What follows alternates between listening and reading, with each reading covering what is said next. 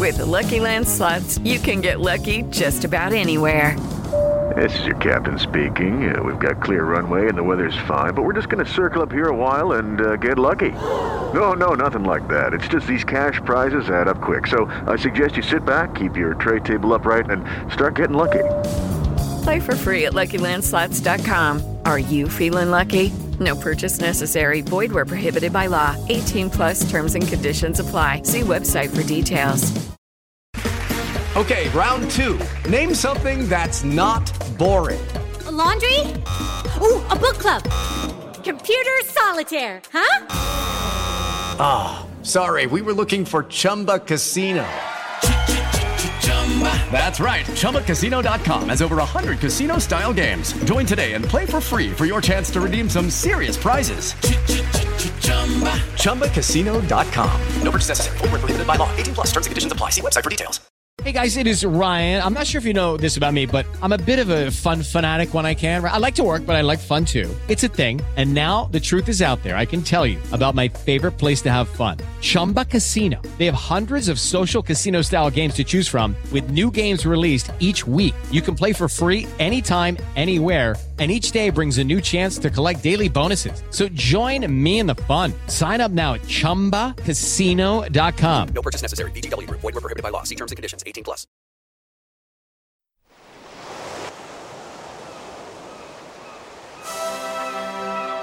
Hello and welcome to Footballistically Arsenal. We're back after outrageously missing the last 2 weeks, not doing a World Cup podcast when we said we would, because we're just too busy watching the World Cup, being there. We'll get to that. But football is back. Premier League football is back. Arsenal back. Josh is back. Hi, Josh. Boy, great to be back. I've missed you. I've missed this podcast. Yeah, I feel like you did contribute to a different podcast. Is that right? During the tournament? Yeah. I did the World Cup. Yeah, whistleblowers. Panel I sent an update or two, I think, from Qatar. So yeah. I dare say there's a lot of content out there. I'm sure people. Yeah, our voices were heard. I did my Pilot TV podcast. We did a special yesterday, Boxing Day. Was it Boxing Day yesterday? No, the day before. God, I can't remember what the fuck day it is. Obviously. So yeah, it's not like our voices have not been available, but this is the real thing. This is the return of Footballistically Arsenal, like Arsene Wenger coming down from on high finally to arrive back at the Emirates. We'll talk about that. Yeah, introduce our guest, and then I want to get back to Yes, I'm going to. Our lovely special regular guest is Ricky Lawrence. Hi, Ricky. Hi, guys. How did you feel? I'm going to start with Wenger. Yeah, thank you. Thanks, man. I'm going to start. How did you feel when you saw... Sorry, go on, Josh. I've got to get straight in on Wenger. Yeah, get straight in on Wenger. I'm getting straight in on Wenger. How did you feel when you saw his face? I was having a Christmas Boxing Day walk around the mean streets of Totteridge. In fact, I'd just taken my daughter. You are Wenger's main neighbour / stalker in Totteridge. We should say that, yeah. My daughter has a slightly strange hobby. She's nearly 2 of seeing the trains, right? So a fairly cheap activity is going along to Totteridge and Whetstone station, sitting there on the platform for 15, 20 minutes, looking at, waiting for trains. We wave at the drivers. And then we leave the station. Oh, your daughter. Wait, hold on. Your daughter is a train enthusiast. Yeah, that is brilliant. Yes. And she's not 2. She's absolutely. She says choo choo choo choo, and we negotiate on like how soon we'll go to Totteridge and Whetstone train station. Other train stations are available, but that is her preferred station of choice. Comfortable bench on the platform. Woodside Park does offer the bridge facility, but then you can't sit. So you make your choice. Yeah. I exit Totteridge and Whetstone station the other day where my wife had then joined us, and we were walking for about 20 seconds, and my wife nudges me. And I'm like, daydream. My wife nudges me and was like, that was Arsene. That was Arsene. We just walked past the great man, turn around. It was him with, I think his ex-wife and daughter, who seemingly were also at the game. We then go into the park. And she was like, would you have said hello? And I'm like, maybe. I think I'd have wanted to say hello, but he's with his family, so maybe you wouldn't. And she was like, what would you talk to him about? And I was like, I'd love to know when he'll come back to the stadium. I promise you, this is a conversation where I would love to know when he'll come back to the stadium, because it's been such a long time, and the team are doing well. It would be a nice time to come back. And I wish I'd asked him. I'd love the idea that I would have asked him. I thought what you were going to say I thought the end of that story was going to be, so I plucked up the courage to ask him. I said, Arsene, when are you going to come back to the stadium? And he said, oh, hold on, Josh, maybe I come back this week.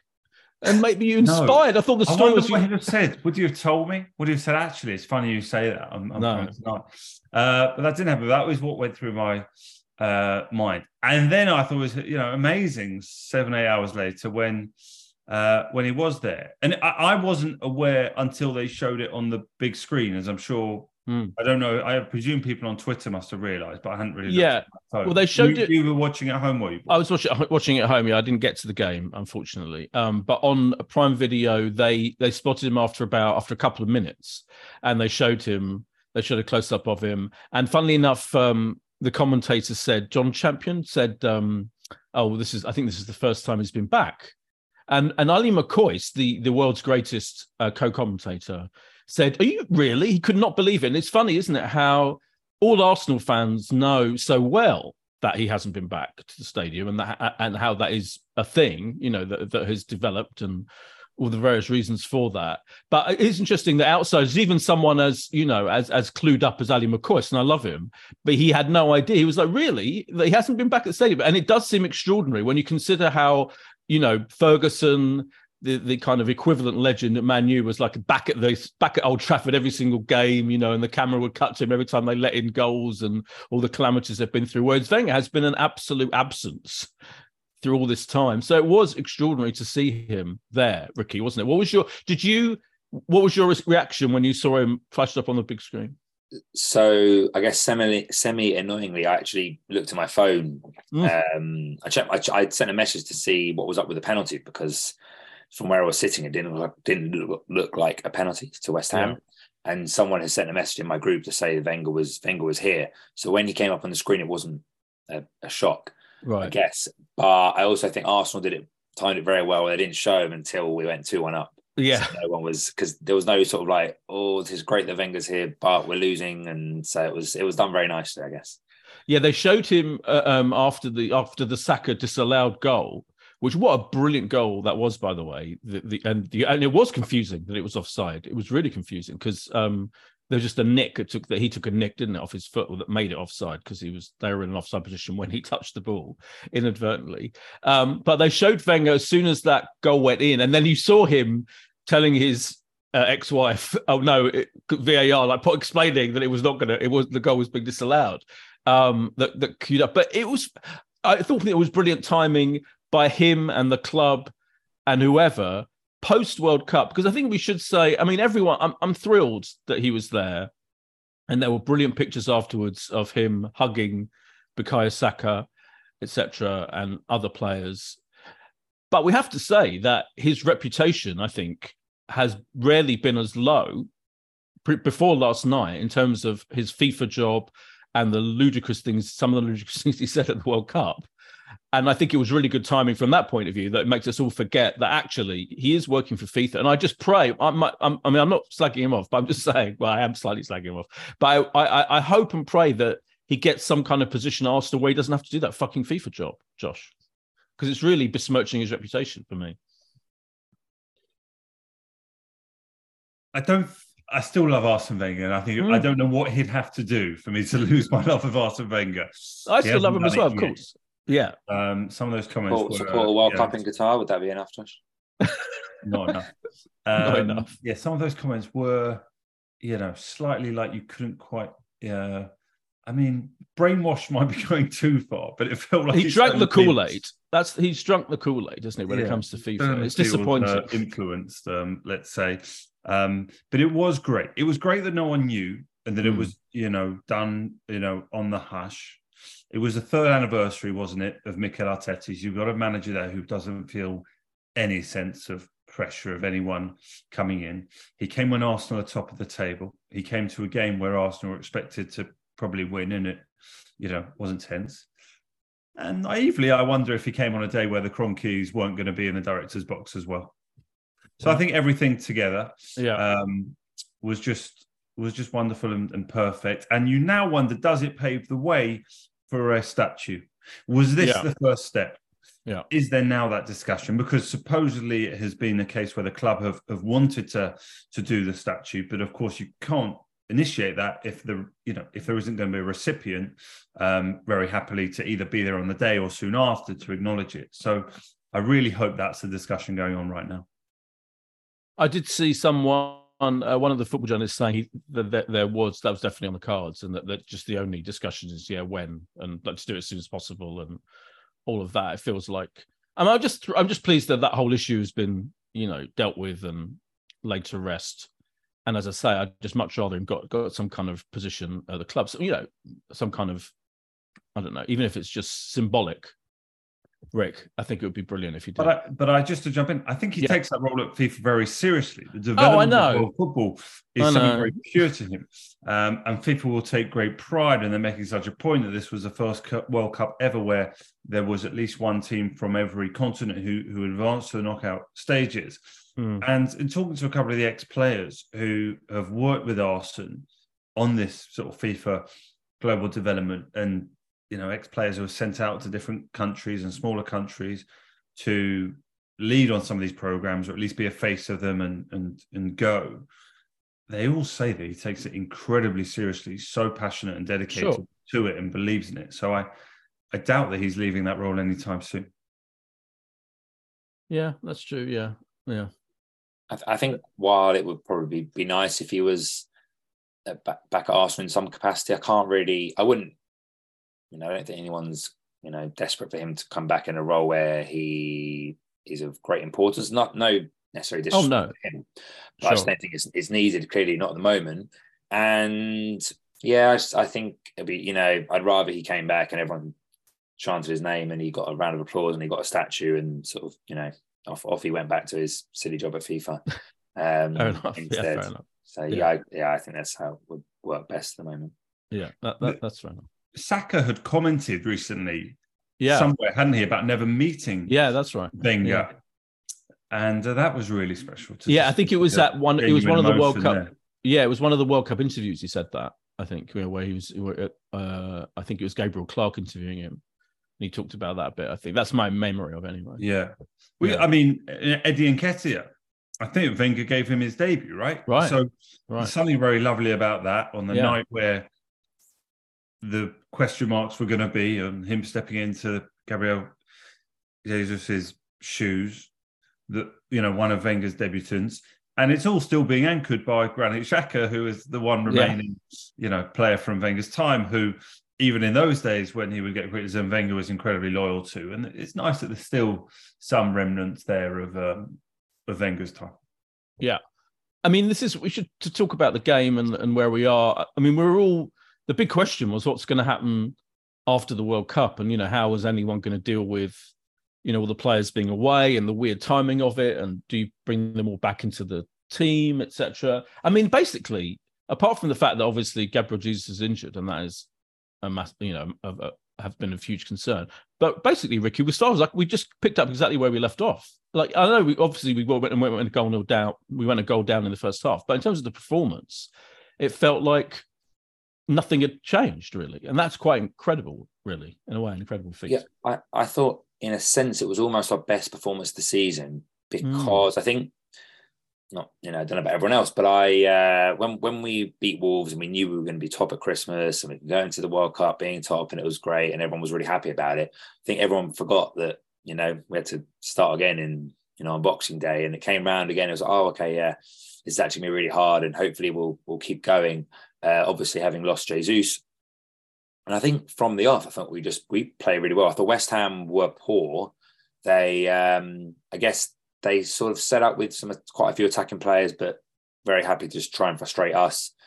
And they probably were delighted to go in 1-0 up, especially with their game plan kind of working. Obviously, we had the disallowed goal, but other than that, they were probably quite happy. And to come out again in the second half, and I said to my friend who I sat with, no one would have seen us being 3-1 up with 20 minutes to go.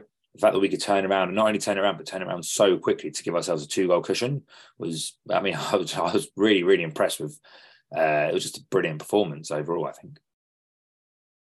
Yeah, it really was, wasn't it? And even I think that disallowed goal, Josh, must have helped, because I guess the big question, the team selection was completely. I guess you could say maybe Tierney, Zinchenko was a question mark who would start there, but it was the rest of the team kind of picked itself, didn't it? Really, and Eddie, and the big question was what would happen with Eddie. And I think that, for me, like that disallowed goal, because he did a lovely back heel in the middle of that disallowed goal, which was would have been a fantastic goal if it hadn't been disallowed.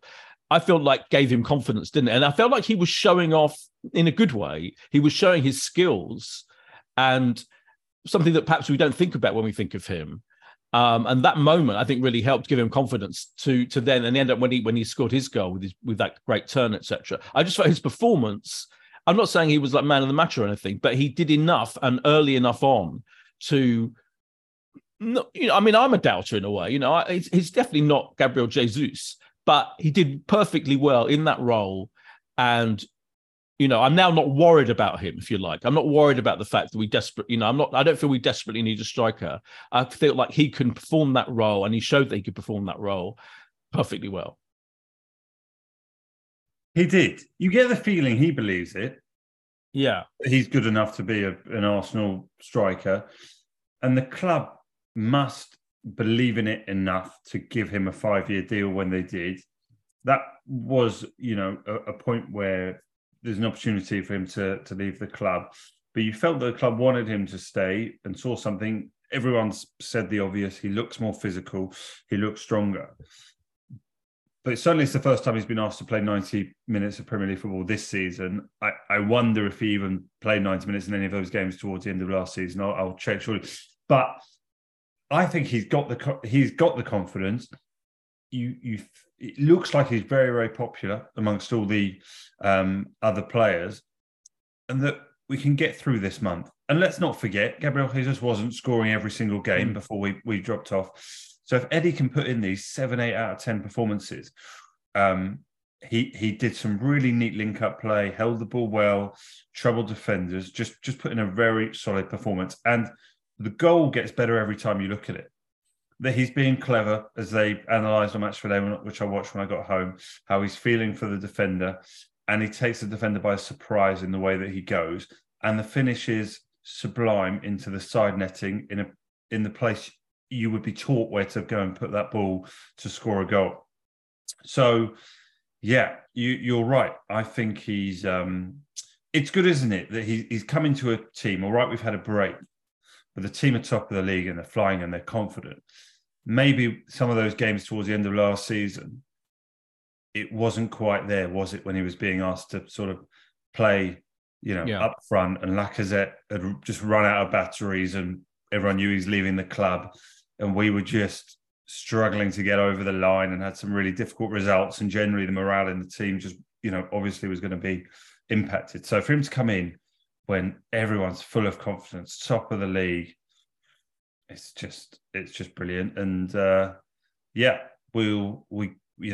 we go now with confidence that he can get us through this month, or it might be a little bit longer.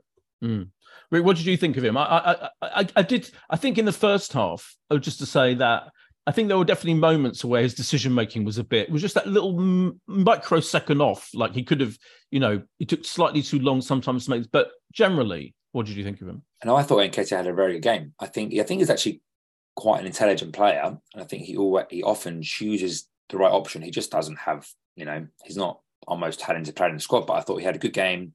I do think West Ham's defence wasn't and isn't great, but I do disagree that I think we really do desperately need to sign a striker. I think we needed to sign a striker before because, we've got obviously Europe coming up, in the not too distant future. We've got FA Cup, which I'm very happy to, the way things are going. I wouldn't begrudge Arteta if he sort of said, no, forget everything other than the league right now, depending on how the next month or so goes. But I think we need to sign a striker because we can't rely on Nketiah to play 90 minutes every single week. He'll pick up an injury, or just the very simple fact that, it can happen on Saturday against Brighton. We need a goal with 20 minutes to go, and we just don't have anything resembling a striker at the moment, really. who isn't already starting on the pitch, assuming that, if you've got Martinelli, I guess is the next closest thing. I think we really need a striker, and we haven't really been linked with anyone other than obviously Mudryk, who sounds like a winger. And I do worry if we don't sign a striker, because I think I thought when we had Nketiah and Jesus, we needed another option, maybe a different kind of player. And I just can't see how, there will be games where we are chasing goals. And we've had it, I guess, twice this season against Southampton and Man United, where we've dropped points. And we haven't been able to turn those games around. Obviously, we have turned others. We've scored late goals against Fulham, comes to mind, and I'm sure there have been others. But with Nketiah starting every single game, we don't have another option off the bench to come in and change the game. Yeah, it's interesting. We have another option in the team, though, don't we? There is the option to play Martinelli up front, and we've got other players that could come in. So I feel there is an option. Don't get me wrong. I think Eddie Nketiah has surprised everyone to an extent, and probably shown a better level of performance and ability than a large part of the fan base thought. Of course, we could still get a better striker. We could upgrade. I just feel that having invested all the money they did in Gabriel Jesus, believing in Eddie Nketiah, I think the investment is going to go elsewhere.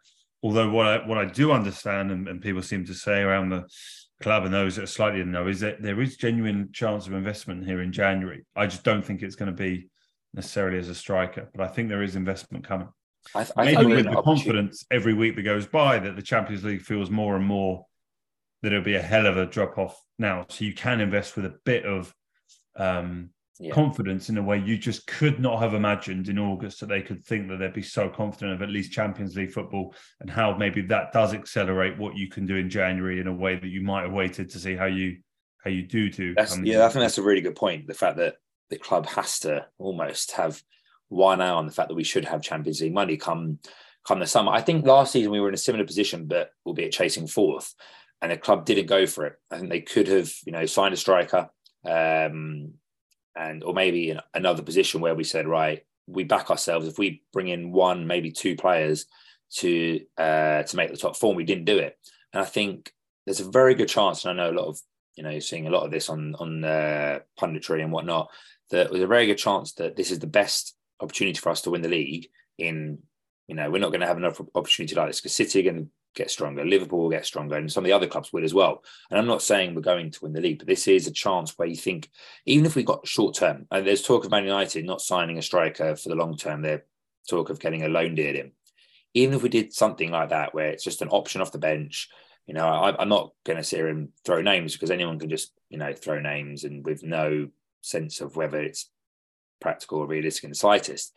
But I like to think there is a player or players out there that the club thought, bring them in for 6 months, the end of the season, even if it's a relatively heavy loan fee or whatever, where you think, like I said, if you are chasing a game, you can't break a Brighton defence down, something like that, where you go, those 3 points, changing 1 point to 3, or, something like that is massive. And like I said, being 8 points clear, albeit City will most likely win this evening, being 8 points clear right now, you just think, do everything you can to just keep this momentum going and not falter because we didn't splash the cash a bit. Not even splash the cash, spend some money. It seems to be that they've decided that Mudryk is the player they want, who, as you say, is a winger. I mean, he plays all across the front line, but not up front centrally. He's definitely not a striker, put it that way, is he? And they seem to have decided. I do find it slightly mystifying, Josh, that seems to be the plan, and there is no link with any striker whatsoever, as Rick says. Don't you think? I think it's slightly odd, and especially when, as you can, like on the bench, we had that 21-year-old, didn't we, against West Ham, Mario Cozier-Duberry. We didn't have any really options. When you consider Emile Smith-Rowe presumably will be back at some point, and is can play wide or can play in the number 10, etc., but not a striker. I know Martinelli's an option, but it didn't go that well, did it, when we played him up front before, I would say, and slightly detracts from his brilliance out wide. So I think it's slightly odd that we're not linked with any strikers, is the bottom line. Yeah, I think the 17-year-old, is that right? The Cozier Juve. Oh, sorry, 17. Yeah, what did I say? Yeah, 17. Incredibly young. Right? Yeah, incredibly young. Incredibly young. So I think it just goes back to their belief in Nketiah, and there's only room for one really, out and out striker, to play. I think we could see, Gabriel Jesus, as he did at Manchester City, play out wide, but I don't think that's what he was bought for. So I suspect they feel that they've got two. This isn't a season-ending injury, from what we know with Gabriel Jesus. I think they just believe that he's that Nketiah can get us through, and they must have analysed that. And Arteta has been so clear, as is everything coming out of the club, that they will make investments if they feel, only if they feel it's, the right price, and will improve the squad and make a huge difference. And maybe they don't want another out-and-out striker. And if they do, what does that do to Eddie Nketiah? There's opportunities as soon as Gabriel Jesus is back. So I can believe that we won't sign another sort of out-and-out striker. You're right that Martinelli, I don't think we get the best out of him playing as the sort of sole one up top. But I disagree. I don't see a striker coming in, and the noises sort of coming out, would go with that. But there has been so much talk about Mudryk, and this slightly weird thing. I don't know if you saw it on his Instagram. Yeah. I mean, brilliant how the modern day footballer tries to use PR to spin a bit of love towards a club and, issue a come and get me plea. But I don't know, what's coming out from the journalists is that the price where Arsenal are at and where Shakhtar are at is pretty different. So we'll have to see how that resolves. I think also my guess would be that Mudryk was always part of the plan, and that hasn't necessarily changed because of the injury. Maybe they've accelerated slightly, but signing a 21-year-old fits in with all the other signings we've made in the last couple of years. And I don't think they've gone, oh, Jesus is injured, we need to sign this guy. It's like, by the sound of things, we were, linked with him in the summer. Maybe because of the injury we've accelerated, but I don't think that is, it's not a panic buy. But whether we will, could, or should make somewhat of not a panic buy, but just a move because of Jesus' injury, I think we should. I think, because I agree, Josh, I think the backing Nketiah is fine. I have little to no issue with that. It's just, you can't, I know Jesus wasn't scoring goals, but I think to have another option, Nketiah was an option off the bench if Jesus wasn't, scoring, or if we needed a goal. Now we just don't have that, and I think that's where we could come unstuck. But I don't think he's the only player we need. I don't think it's just a striker. Everyone talks about it, but we probably need another, or we do need another centre midfielder. There are other positions which we could probably do with strengthening. I think had Saliba not have played the other night, we would have had to have played Rob Holding at centre back, and that also would have been an issue, I think. So, we can't rely on an 11 every single week, and we are veering towards that, because if you look at our bench the other night, and it's been like this for a while, obviously without Smith Rowe there, it isn't very good, and that. The bench was pretty weak, wasn't it? Yeah, we have to say, especially. Yeah, it's more. I agree with Rick. I think we need to sign a striker even before the whole Gabriel Jesus thing. I just feel it feels like the area where we are light up front, and I don't think it's a case of not wanting to kill, Eddie. It's more, what if we just haven't got much backup? We haven't got many options. Well, we've got the Martinelli option, but I'm not sure if that's enough. So it just feels like, I don't know, if there's a youngish, early 20s out and out striker out there, they should be trying to find him. It's interesting because I was just looking at the headlines actually from after the press conferences, etc., after the game, the West Ham game, and a lot of the headlines are stuff like Mikel Arteta says we can buy a striker in the transfer window. He'd like to strengthen the squad. There's a lot of references to him basically saying he would quite like to buy a striker, but then you read the articles and he doesn't actually say that at all. He kind of says we can spend the money if we want. And, we definitely want to strengthen the squad. But so it doesn't feel like that the striker issue is going to be dealt with particularly. We should take a break and talk about some of the amazing performances. I want to talk about two incredible performances against West Ham, particularly after this break. It is Ryan here, and I have a question for you. What do you do when you win? Like, are you a fist pumper? A woohooer, a hand clapper, a high fiver. I kind of like the high five, but if you want to hone in on those winning moves, check out Chumba Casino. At ChumbaCasino.com, choose from hundreds of social casino style games for your chance to redeem serious cash prizes. There are new game releases weekly, plus free daily bonuses. So don't wait. Start having the most fun ever at ChumbaCasino.com. No purchase necessary. VGW Group. Void where prohibited by law. See terms and conditions. 18+.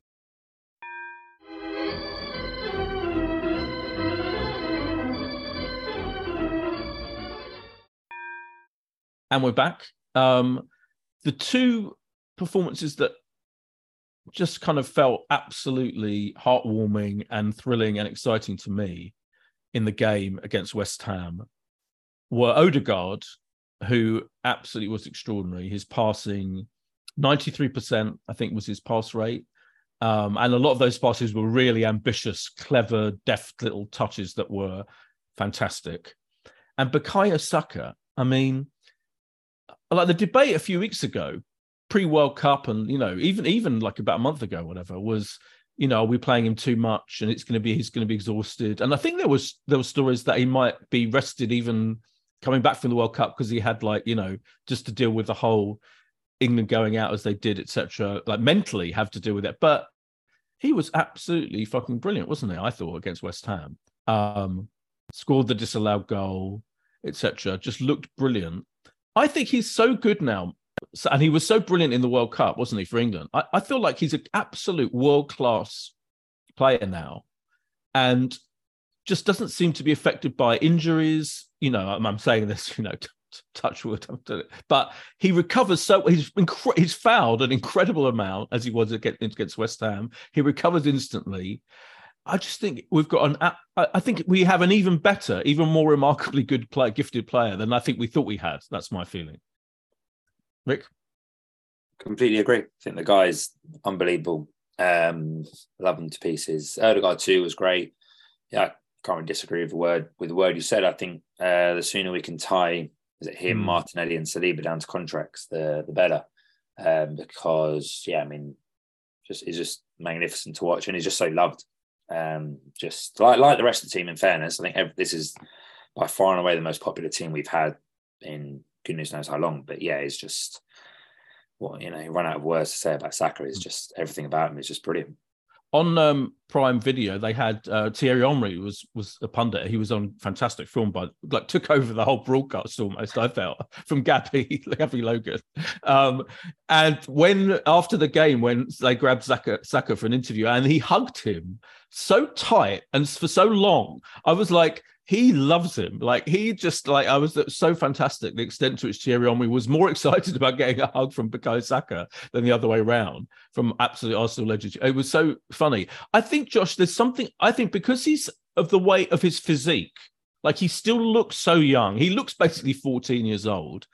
He has quite a slight-ish physique. I know he's actually Thierry Henry made a kind of grabbed his muscle, grabbed his bicep. It was like, you're doing weights and stuff, but he still looks so young, doesn't he? To me, I think I think we underestimate, or the world underestimates, has underestimated until now, how brilliant he is and can be, because he doesn't have that physique necessarily, that he looks like he could be a world-class legendary forward for the rest of his career. But I do feel like it's getting that way. Yeah, it's amazing. He is 21 years old. He's played over 100 Premier League games for Arsenal, at the age he is. He's now up to 24 England caps and one of the first names on the England team sheet. And on that note, it was so lovely being at those England games in Qatar and feeling like there is a really special Arsenal talent at the heart of what England are doing. And I'm not sure Arsenal have really had that for England, probably since Jack Wilshere, when he was sort of, everything that he was. And then you probably have to go back to Ashley Cole to find at the time Arsenal player who walked into an England team and felt, so integral to everything that England were doing. So I even think probably after the World Cup, he probably has got even more respect from fans around the country for what he's doing. But you're right. I think it's his physique, right? How can you have a guy who's, 5'10", but who has become so effective for everything Arsenal do, and strong and skillful, and he's scoring goals and has kind of become the poster boy for a very, very good Arsenal side, who are, of course, are top of the table, and you're going to get more attention on you because of that. So I think you're right. I don't think people probably appreciated quite how special he was. It took time for Arsenal fans, I think, to probably realise just quite how special he was. I mean, the breakthrough, was already 3 years ago, and his breakthrough was, pretty much Arteta being the one to show such, huge faith in him. So it's lovely to see. Thierry, I also watched a lot of it back. Thierry was terrific. You're right, probably did jump in and just sort of take the show in the direction that he wanted. But he's Thierry Henry. He can do that. Oh yeah, Gabby was fine with it. It reminds you, doesn't it? Thierry uses us, and he loves Arsenal so much, and you just know that he wants to see Arsenal succeed. And if Arsenal are to win a Premier League this year, and we have to start saying it's feasible and possible, Bukayo Saka is going to be the most important player to it, isn't he? So I think what he's at, I'm going to blow my own trumpet, as I often do. But before the World Cup, remember there was that debate. There was a little bit of a debate. Do we want our best players to go to the World Cup and be played, all the time and be knackered, etc., or possibly be injured? I think, and I remember my feeling was, let them have a brilliant time in the World Cup. It could be the making of players. And I think it's actually the making of Bukayo Saka, even more so than the Euros and everything that he's done for Arsenal so far. His finishing, his goals in the World Cup were absolutely brilliant. And I feel like his confidence has gone sky high now. Like that's the difference to me, Rick, that the goals he's scoring, that is a slightly new element. The finishing is fantastic. And to see him becoming, fending off, the one area where England are so strong is all the wide players we've got, all those creative, but to fend them all off and clearly to be the number one choice, for Gareth Southgate is phenomenal. I'm so excited about him. I think it's incredible. No, completely. Though we have to have you to blame for Jesus getting injured then if you... Yeah, a little bit. Yeah, on the other side, you're right. Yeah, absolutely. Yeah, true. No, like I said, I love Saka so much. It's absolutely brilliant. I did realise that I was wrong earlier. I said we're 8 points clear. We're actually 7 points clear because Newcastle are now in second. Yes. So, yes. Who are we playing in a week or so. Yeah. That'd be very interesting. Yeah, that would be fascinating. And what about Odegaard? I mean, Odegaard, he's just maybe issues with him are, goal scoring up until now. I mean, and imposing himself on a game. I mean, he fucking imposed himself on that game, didn't he? Yeah. Again, I thought he was just absolutely brilliant. There was obviously that scare over on the touchline during the second half where he sort of did a great turn and got past two West Ham players. And the crowd loved that. I think he was great. I mean, I've watched the Amazon documentary and he definitely didn't seem like a player that you'd say, he's definitely going to be the captain. I'm not sure you heard his voice during the whole series, but he's clearly a player that leads by example. There's all different kinds of captains. I don't really care for captains too much. I don't think it makes much of a difference, but he does seem to be leading by example on the pitch. And yeah, brilliant. The thing is, I think, again, it was one of those games where nearly every player was really good. I thought Tini maybe struggled a little bit in the first half. I had a better second half. The only two players that maybe were a slight wobble were the centre-backs. I think, they're very young, and I think you'll get that. Obviously, Saliba wasn't great for the goal. But he's, 19 or however old he is, and that happens. And I think when you've got two inexperienced centre-backs, you're not going to get flawless performances every week. But as a whole, again, like Xhaka and Partey, it's just, fantastic. I thought they both play well, especially Xhaka in the second half. Obviously, got the assist for Martinelli's goal. But yeah, again, it's one of those games where you sort of, come away just thinking, another great team performance. Everyone played really well. I said it at the beginning, I just was so impressed by the way that 1-0 down at half-time against West Ham, who are not a poor side. I know they're not doing well this season, and just to turn it around in that fashion where it was almost made light work of it when it could have so easily been a difficult game, was fantastic. For us to be relaxed going into the last 15 minutes, you just would not have thought that at half time. You wouldn't have thought it for a second, I think. So, the way we play now, I do feel like, there's a machine-like quality, like a Man City style possession football, not giving the ball away, being very patient, and yet when we need to, like stepping it up. And I just feel like all the options we have, when we approach the penalty area of the opposition, even if they, they're lying deep as West Ham did do for a lot of the game and let us have possession, you do feel we'll find a way to score, and that is a massive change. Like I couldn't see that happening. That the way, and again, it has to be credit to Arteta. I mean, incredible. And things like Ben White. I mean, Ben White, like imperious with the ball, I thought, I mean, clearly, like so happy to be back with Arsenal, and clearly not a man who enjoys being in an England cap with no possibility of playing a game.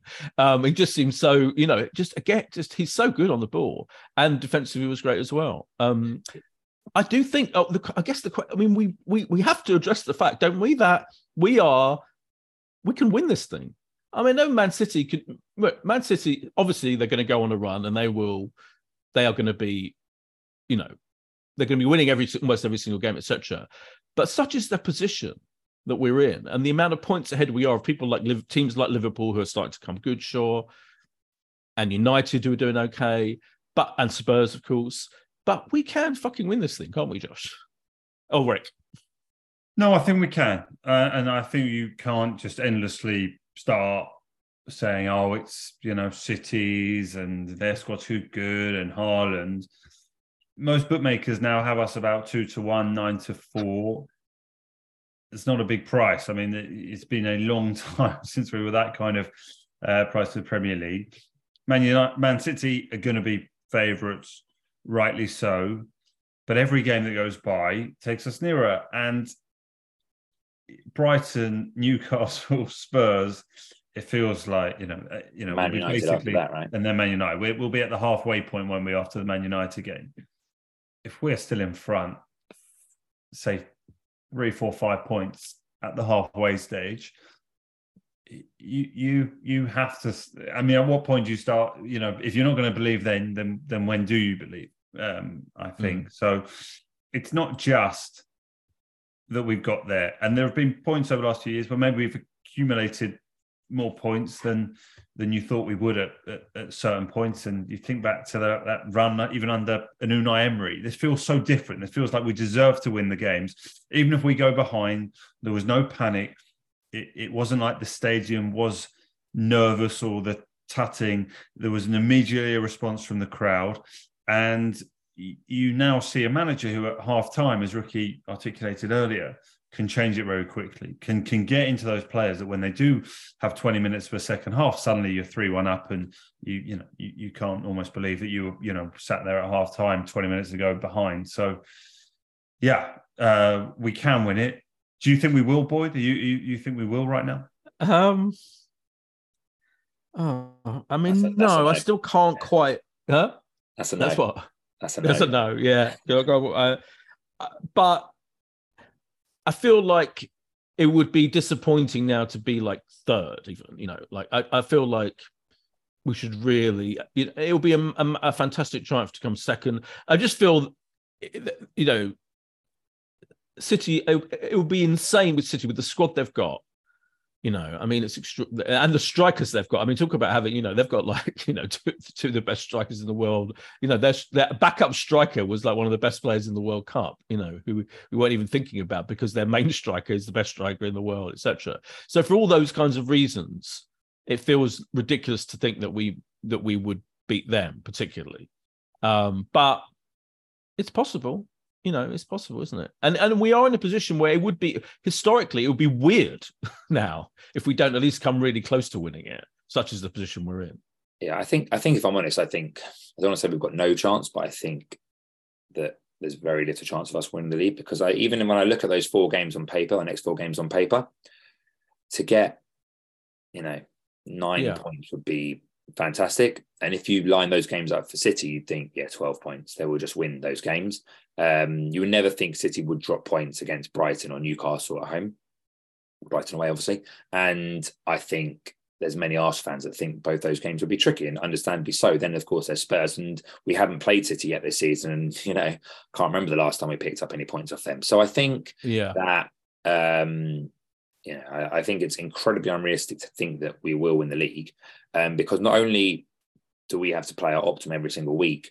I think we're just, again, I've alluded to it quite a lot of times, but I just think our squad's too thin. It doesn't have the quality right the way through it. We have a good first 11, and I think the drop off is too big. So I don't really think we do have a chance, and I'm sort of just enjoying it whilst, you know, we're in this position, because it's great fun, if nothing else. You know, it's great fun when you beat West Ham at home. You're 10 minutes to go, and you're sitting top of the league, and you just think this is so enjoyable, and long may it continue. But I don't think we've got a chance of actually winning the league. Yeah, and just while it does go on, the atmosphere remains incredible, game by game, and we've all seen the videos online of Ashburton Army and the flares under the tunnel as you approach the stadium.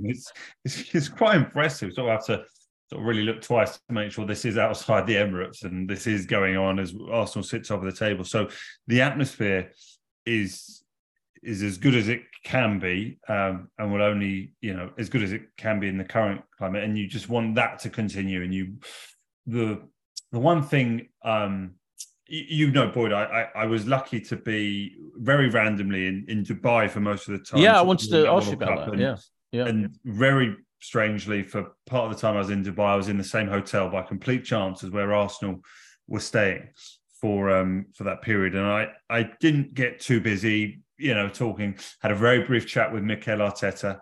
And the one thing that I took from the conversation with him was that genuinely the connection that he feels, or his staff feel, between the supporters and the players is unbelievable, and they know it's brilliant, and they feel it in the stadium. And I guess Mikel has been there as a player when it definitely wasn't like that. They've been there as a manager when he took over when it wasn't like that. They've been there through COVID when there were no fans, and they appreciate it so much. And the one player who I did have more of a conversation with, and probably the only player I really spoke to properly for maybe, let's say, 15 minutes at breakfast one day, was Matt Turner, who was just the biggest delight, and clearly really well educated and smart, and enjoying being part of, you know, Arsenal, and, you know, had a good World Cup, albeit, you know, ending, you know, in the round of 16. And he said that he appreciates it too. That you know, they've kind of heard, he's got nothing to compare it to, but that he's been told, you know, I guess by staff, by, you know, all the people that are at the club, how special it is at the moment. And it makes a huge difference. I think there were, you know, it's not that long ago when we can think back to moments of the Emirates where it was horrid, where it was tutting and booing. And I think maybe supporters underestimate the difference it makes when professional players are going out to play in those environments. And it was nice to know how much, you know, Mikel acknowledged it. And he wouldn't have had a clue, for example, that I go home and away. I didn't, you know, start going into details. But he was like, yeah, even the game at Wolves just before we went away, the away supporters were as good as I've ever heard them. And, you know, it's incredible. We need to keep that connection going every week. So it's appreciated. Were you wearing Arsenal gear? Was that, or did you tell Mikel and Matty Turner that you're in Arsenal? I was literally on the beach with my wife and my daughter, and we'd gone about all the way to, let's say, the side, like somewhere you might go if you didn't want to be disturbed, just because it was where the shade was, and, you know, our daughter, and she, you know, just wanted to play and whatever. He came over with. Is it Carlos, the young coach who came across very well in the documentary? Guy. Is it Carlos Cuesta? Is it? So they were together, and I was thinking, what is the etiquette of trying to talk to someone, you know, on the beach? Didn't ask for a photo. I thought that might be pushing it on the beach when you're talking to your football club's manager who's only got swimming trunks on. But he was lovely and very courteous, and I definitely didn't bother him for very long. But I wasn't wearing anything else. So I just said, I'm a supporter and, you know, enjoying this season so much. And he's making us all incredibly proud. And this team are the most likable that we've had in so many years. And, you know, congratulations on everything they're doing. And, you know, we can't see how the rest of the season unfolds. But he was lovely. And you could see that the squad love him. And even as other players were coming and going and talking to him, and he, you know, with their wives or girlfriends, and he knew everyone, and he was, you know, you couldn't help but overhear. He just real class about him and respect that everyone has about him.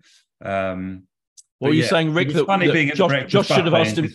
Josh should have asked him to come on the podcast. Yeah, of course. I didn't ask him him to come. It's arranged. So Funny you shared breakfast buffet. Breakfast, because they were all dressed in their Arsenal gear as they came down, and just a public breakfast buffet that they are all just going and taking from. And we had a lot of very young players. It looked like there were just a bunch of players on like a school trip, effectively really excited by being on this on this trip. That Carlos Cuesta you talk about, he also looks like about 18, doesn't he? What is he? He's like late 20s. Fascinating. Yeah. He's so eloquent and clearly, but yeah, he looks like he's a very handsome young man as well. It's like that. Fascinated. He's a fascinating figure as well. Yeah. But I want to ask you about your World Cup experience as well. How it was for you, going to the games, and how, what your whole feeling was about it. Yeah, I went in from Dubai 3 different times on the day of the England-Wales game, England-Senegal, England-France, and a bit of work to see a few people and then really to enjoy the games as a fan from the hours before and the hours until. I don't feel I saw the real Qatar, if I'm honest, and I didn't go looking for it. Equally, there was a bit of a red herring about this beer thing that was, before I went out, there was a lot more made of it than maybe needed to be. Every 5-star hotel there had a restaurant bar on it where you could feel like you were effectively in a bar or pub and could have kind of been anywhere in the world apart from you're paying a fortune for the alcohol, but you're on holiday and it's all a different currency and number and you just pay it and get on with it. So that respect of it felt really normal. And then I don't know, maybe I'm not like a massive drinker in the stadium anyway, but probably would have had a beer in a World Cup environment, but I don't know. I didn't really begrudge Qatar not serving beer at the game if that's what they didn't want to do. It was just obviously a strange one that it happened so late. I can't say I thought it was the best football experience as a fan, unless you were sat with the England fans behind the goal in the England fans section. The experience was very exhibition game friendly at the England games I went to. And in that respect, probably wasn't enjoyable as other World Cup experiences, because the locals that had the majority of the tickets, I don't think really cared. I've never felt like I was around so many people desperate to just have a selfie or like live streaming the game to people or calling people during the game just to tell them they were at the experience. So that was quite weird. You're trying to feel quite invested in an England game at the World Cup, but like a load of people around you are just turning around doing selfies during the game, not watching the game, not that bothered seemingly about the game.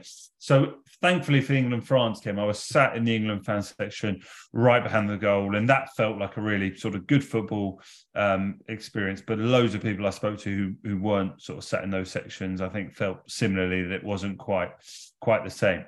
But look, it was well organised. Plastic World Cup. Yeah. Sorry? Yeah. Like a plastic World Cup a bit. Yeah.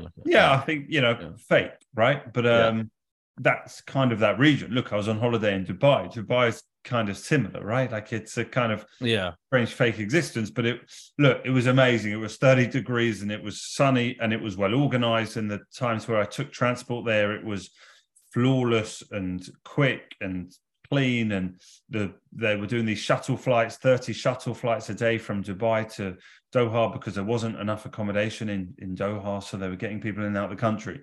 Everything like that was logistically impressive. And it's still a fascist regime, we should say, obviously. Yeah, is it, Josh? Is it fair to say that it missed an England fan sticking a flare up their arse to really? Get the atmosphere? I was tempted to take one for the team, but just at the last, that would have been talked out of it. No, look, I'm glad I went because it was supporting England at a World Cup, and I've been to the last 3 or 4 World Cups: 4 South Africa, Brazil, Russia, and now Qatar, and I love the experience of going to the World Cup.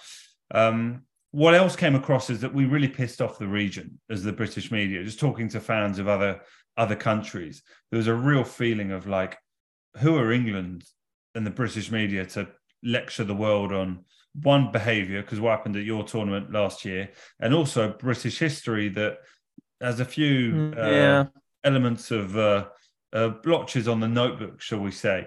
and there was a real feeling of like disgust at the British media of how they're portrayed, and to the neutrals who were watching that England-France game, I feel they were all with France from that region. There was a real, very happy to see Germany and England go home, who I think were the two countries that they felt the media had so much on, and clearly the protests about the armband that had been so focused on. So that had got through to the region with, yeah. I mean, I think that's interesting. I mean, I personally feel like good. I'm glad I pissed off, because. Yeah.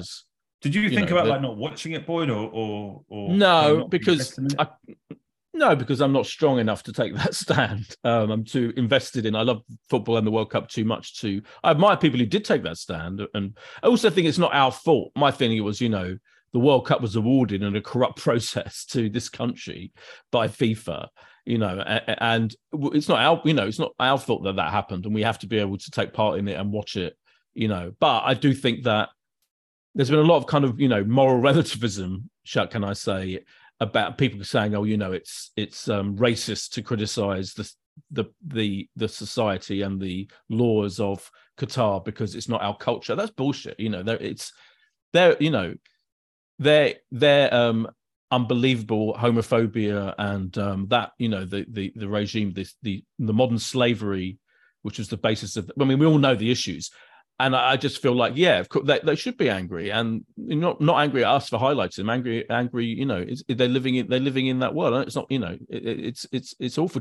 There was some good. I mean, we don't need to rehash the whole argument, but I thought Queen Guna on Twitter, Sophia, she did a really interesting thread about how she'd been treated as a black British woman over there. Yeah. And the guy from The Athletic, there's some really good stuff about how Adam Kraft was treated as well. He's excellent. Yeah, I read those experiences. Look, I can't relate. But I think it's important that people do look and read about those experiences and make their own mind. Was it my favourite World Cup ever? Definitely not.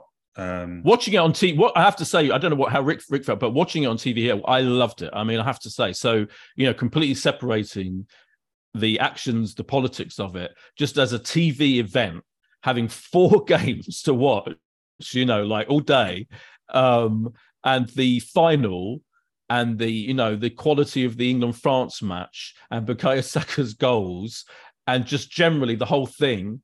Roy Keane and Ian Wright and Gary Neville on ITV and our friend Mark Pugac. By the way, I'm not slagging off the BBC, but they were by far the best panel there as well. All of that, and the final was literally one of the best games of football I've ever seen. So from that point of view, it was incredible. I absolutely loved it. Yeah, I actually agree with everything you said before about the whole World Cup and whatnot. With regards to watching, I think the majority of it was very good. A couple of dud group games, but you often get them. And I think the second round actually was really poor, and no one really seemed to mention that. But that's, you often get a really good first seed against a poor second seed, and that can often happen. From the quarterfinals onwards, the football was, some of the matches were absolutely fantastic. It would have, would have been nice to see England beat France, obviously, but I think overall it was a really exciting tournament. Yeah, we should get towards predictions. And one thing I did want to say is, talking of England, okay, I loved seeing, which was also on the coverage on Amazon Prime. Do you see the bit where Saka was talking to Declan Rice, and they're having quite a long chat? And I do feel like Declan Rice, having interviewed him for the magazine Circle 08, definitely would come to Arsenal if he made a high enough bid in the summer. He loves Bukayo Saka. And I think his interview after the West Ham game, he basically said, we are good enough to win the league. He was really strongly affirm. It was quite unusual for a player. And more often opposition players, when they're asked that kind of question, go, well, I'm not here to talk about them. We're just worried about us. But he didn't. He entered into a full discussion about how good he thinks Arsenal are right now, which I thought was heartwarming and exciting. Yeah, he did. We have to get in line there, Boyd. Yeah, I know everyone wants him, but why not? Why not? We should. I feel like we should bid for him. We should try and get him. He'd be brilliant. We've got a brilliant midfielder. Imagine having another fantastic world-class midfielder for the future. you're just in Christmas spirit. I am. You I'm just want to go getting carried away. shopping and just buy loads of loads of things. No, retail therapy. It was very sweet to see Declan Rice. I think he was basically honest that Arsenal were too good, and that West Ham have put up a good fight in the first half, and then been smothered. Basically, couldn't do a great deal about Arsenal's onslaught. That's fair, boy. You were just about to say Brighton, isn't it? Yes, we've got coming up. Yeah, New Year's Eve.